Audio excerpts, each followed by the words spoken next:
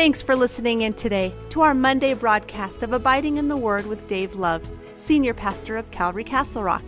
Today we will be continuing our study in the book of 2 Samuel. So let's join Pastor Dave now. Soon your trials will be over. Welcome to Calvary Castle Rock. We are in 2 Samuel chapter 4. I have big hopes tonight that we're going to get through chapter 4 and 5. I know. I'm laying down the gauntlet. We'll see. If you need a Bible, raise your hand. We'd love to have you follow along with us in 2 Samuel chapter 4. So let's shoot over there. 2 Samuel chapter 4. We see God establishing David's kingdom right now. There is two kingdoms at this point where David is now king there in Hebron over the tribe of Judah there in the south. But then you have Ishbosheth, who is the king there of the north of the other 10 tribes. And then we were able to see how Abner was going to deliver all the other tribes into the hand of David. And before he had a chance to do that, we saw Joab, the commander of David's army, kill him, murder him. And so David wanted to show he had nothing to do with it. And so they mourned the death of Abner. He brought a curse upon Joab for doing that, but he did not bring Joab to the place where he should have been killed because he murdered Abner. And one of the reasons probably is because Joab is a nephew of David. It's his kin. And so instead he puts him in the hands of the Lord, but he let everybody know I had nothing to do with that. So Abner, who was the commander of Ishbosheth's army, the one that actually placed Ishbosheth on the throne there for northern Israel, Ishbosheth knows now that with his power gone, with his commander now dead, that it's only a matter of time before his kingdom ends itself. And so we're going to start here in chapter 4, verse 1 of 2 Samuel. That's just a quick little recap of where we've been. And it says, when Saul's son heard that Abner had died in Hebron, he lost all heart and all Israel was troubled. They're troubled because they know that the source of Ishbosheth's strength was Abner. He was definitely a mighty man of war. And so with him gone now, the rest of the tribes really don't have a whole lot of confidence in Ishbosheth. And so Ishbosheth, if you ask me, was weak because he trusted in man. His trust was completely through Abner, whereas David's faith has always been in God. So, in verse 2 it says, now Saul's son had two men who were captains of troops. The name of one was Banah, the name of the other one was Rechab, the sons of Rimmon the Beerothite, the children of Benjamin, for Beeroth also was part of Benjamin, because the Beerothites fled to Gittim and have been sojourners there until this day. So there's two men. They were captains of Abner's army, and they thought that they could profit from the murder of Ishbosheth. They think that David is going to be well pleased after they kill Ishbosheth. They think they're going to profit from it. They'll get a reward from David. But as we're going to find out here in a moment, they will not. Verse 4, then Jonathan, Saul's son, had a son who was lame in his feet. He was 5 years old when the news about Saul and Jonathan came from Jezreel. And his nurse took him up and fled, and it happened as she made haste to flee that he fell and became lame, and his name was Mephibosheth.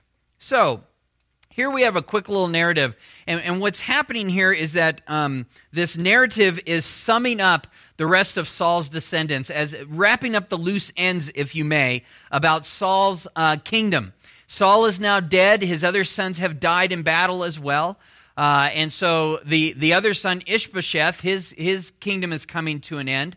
And then there was one other child that now we're finding out about. His name is Mephibosheth. And Mephibosheth was 5 years old when he gets word, or his nursemaid gets word, that his father and his uncles have been killed in battle.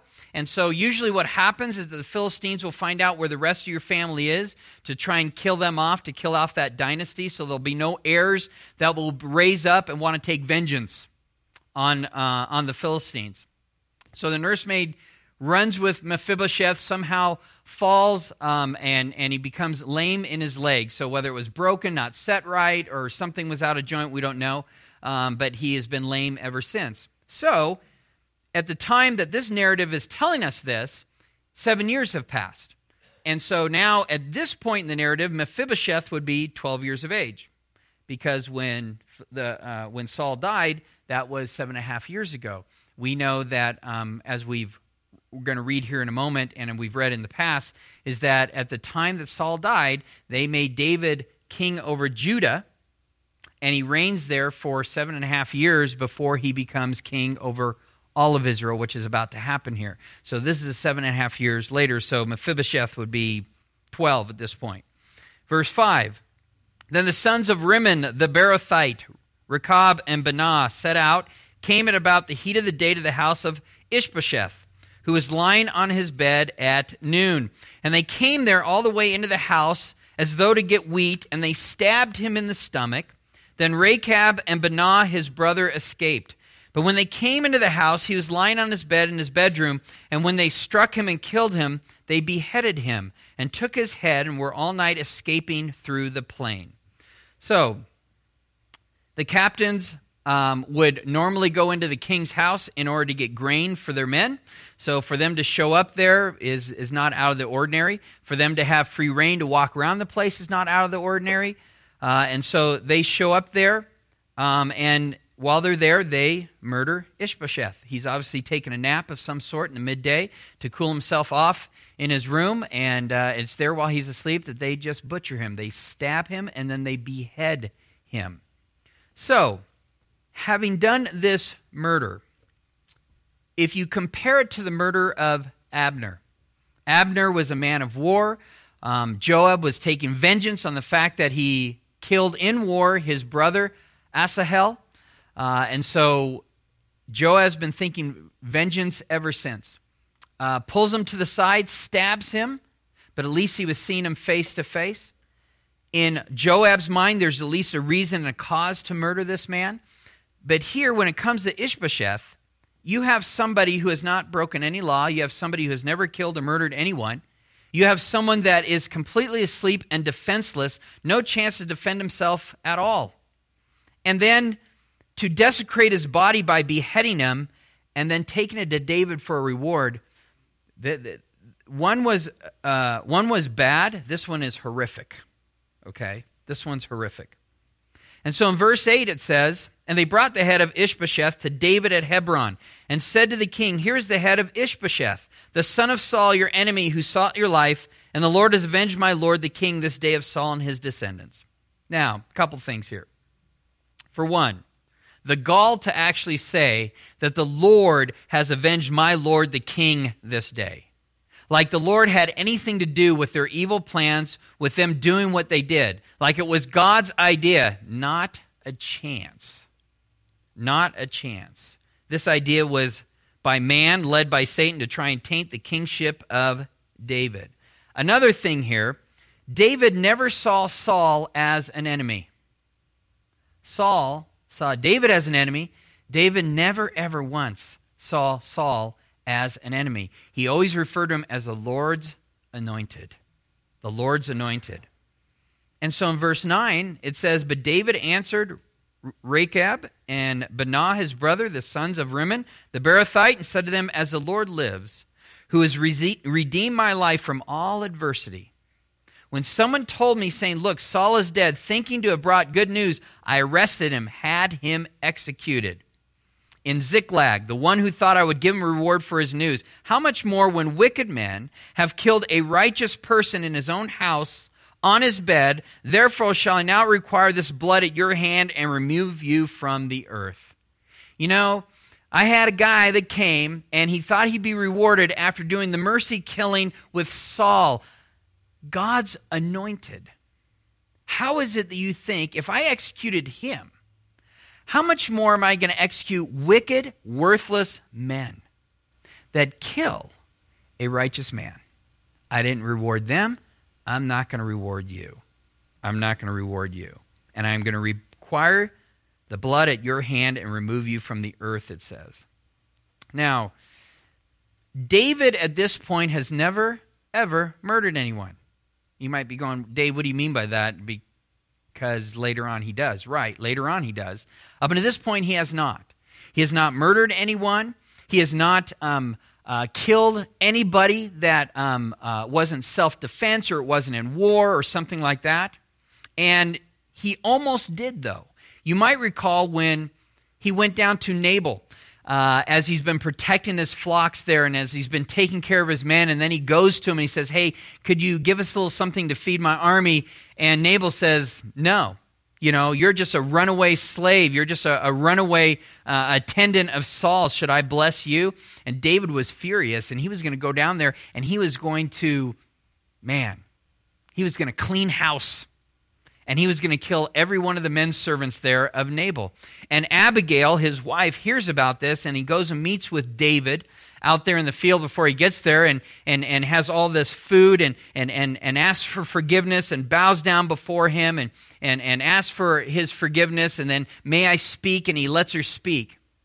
And this is one of the things that Abigail says, using great wisdom, stopping David before he commits bloodshed. She says this, now therefore, my Lord, as the Lord lives, as your soul lives, since the Lord has held you back from coming to bloodshed, and from avenging yourself with your own hand, now then, let your enemies and those who seek harm for my Lord be as Nabal. She goes on to say, and it shall come to pass when the Lord has done for my Lord, according to all the good that he has spoken concerning you, and has appointed you ruler over Israel, which means the people knew that David has been anointed to be their future king. Abigail tells him this and says that God will do all the good that he has spoken concerning you and has appointed you ruler over Israel, that this will be no grief to you, nor offense of heart to my Lord, either that you have shed blood without cause, or that my Lord has avenged himself. But when the Lord has dealt well with my Lord, then remember your maidservant. Abigail is emphasizing David's glorious calling and destiny, and saying that the general integrity of his life is important, and simply asks him to consider if this present course of action is consistent with the Lord's calling to David to be king of Israel. She's basically saying, my future king, is this course of action kingly? Is this course of action in line with the calling that God has put on your life? And I can't help but say it's a great question that we can always ask. It's a great question that we need to ask ourselves in our lives.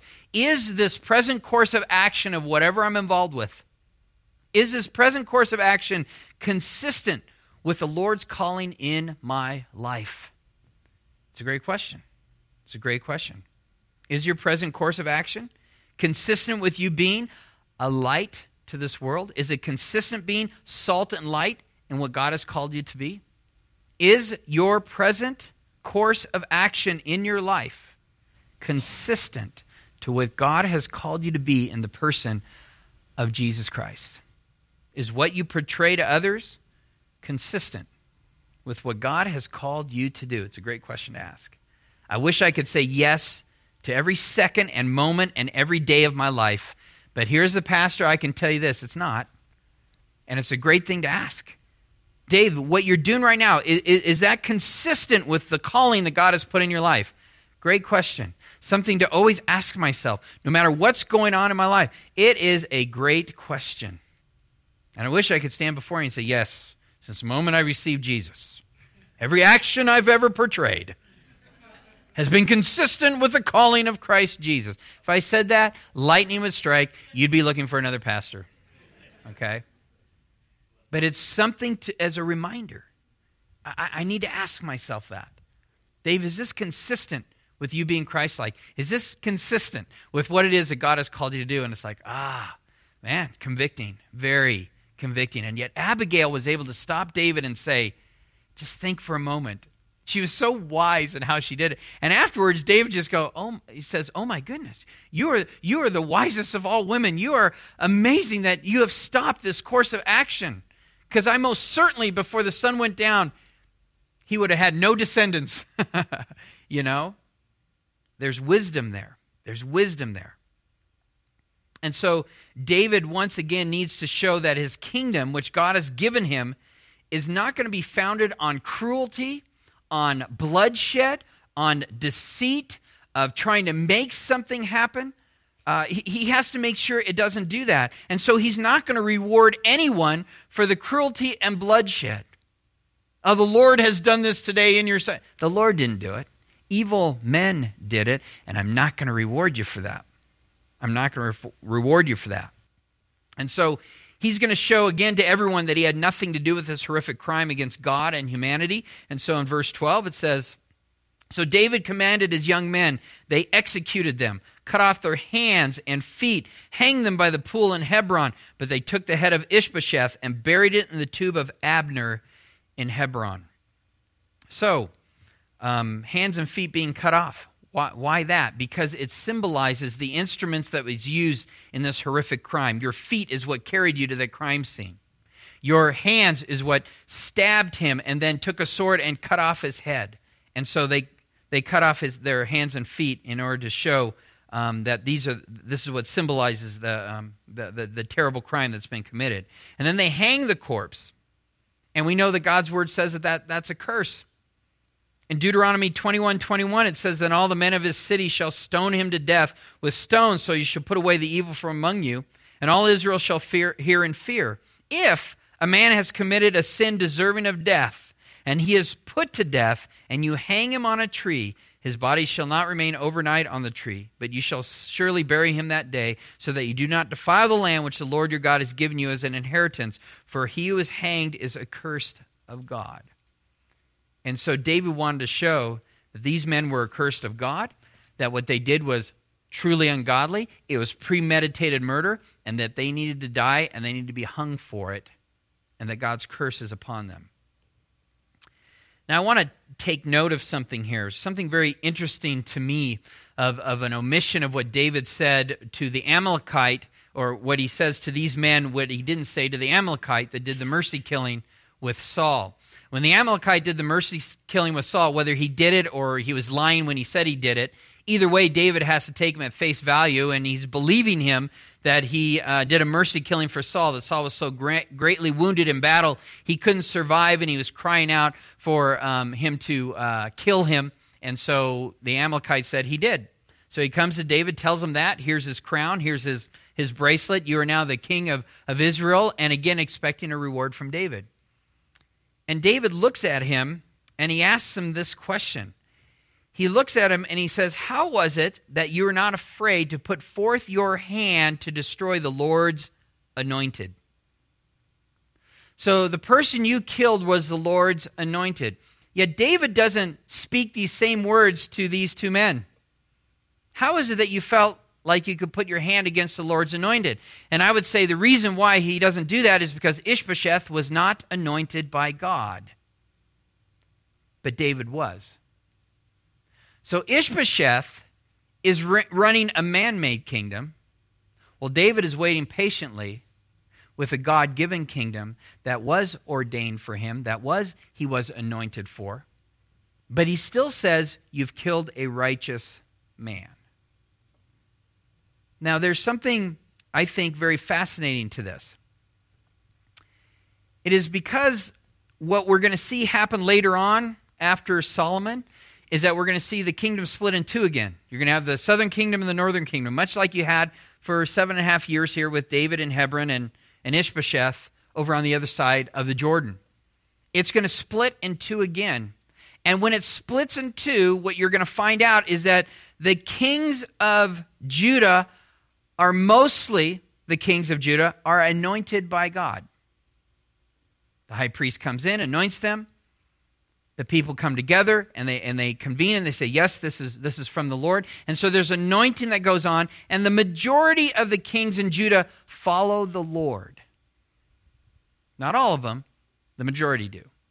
But in the northern kingdom after the split, there is no anointing of any of those kings except for one. His name's Jehu.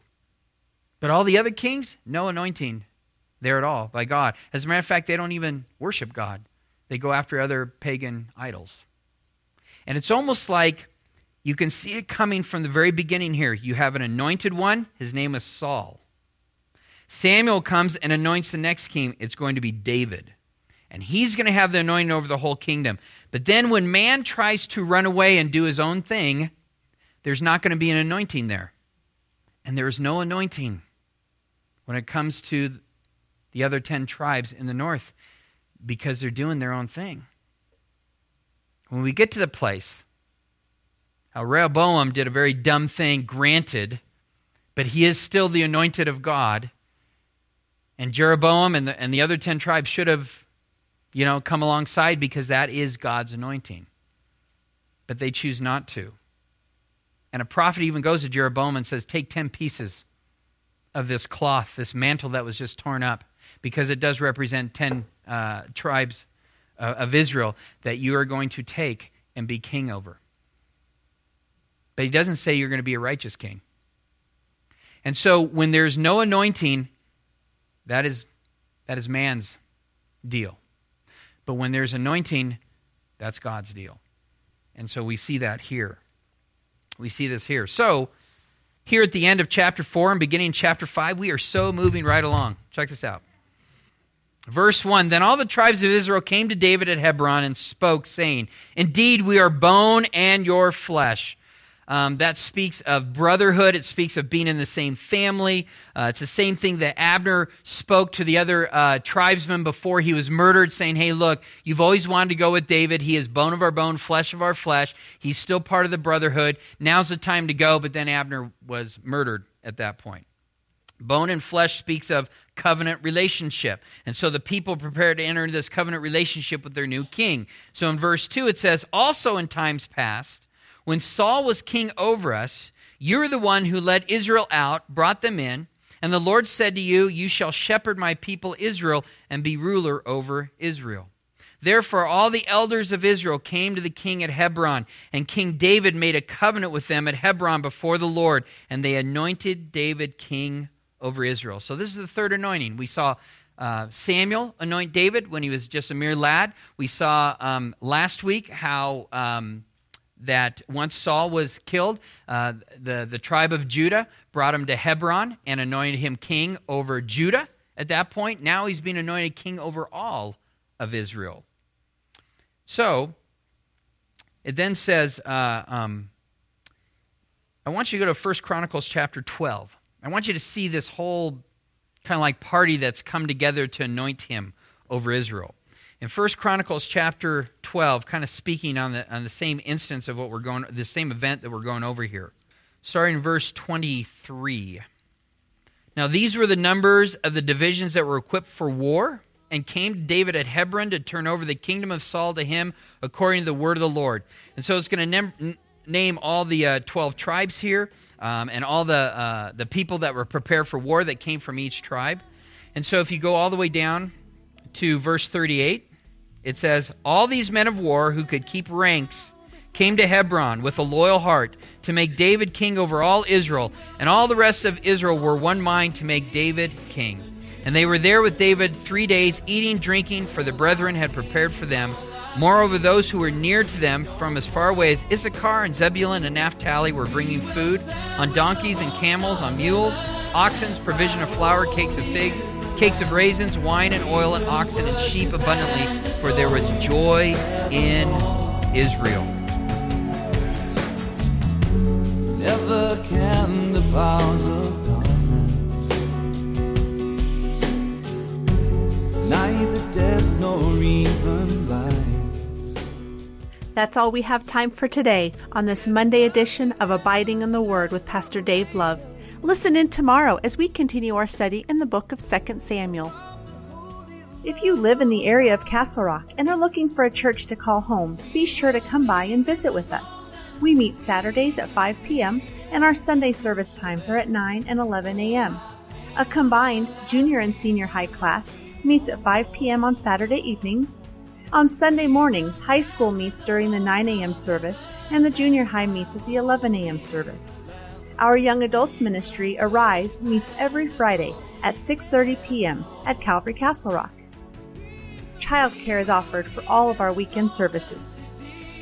Calvary Castle Rock is located right off of I-25 and East Wolfensberger Road, directly behind Jack in the Box and the Shell gas station.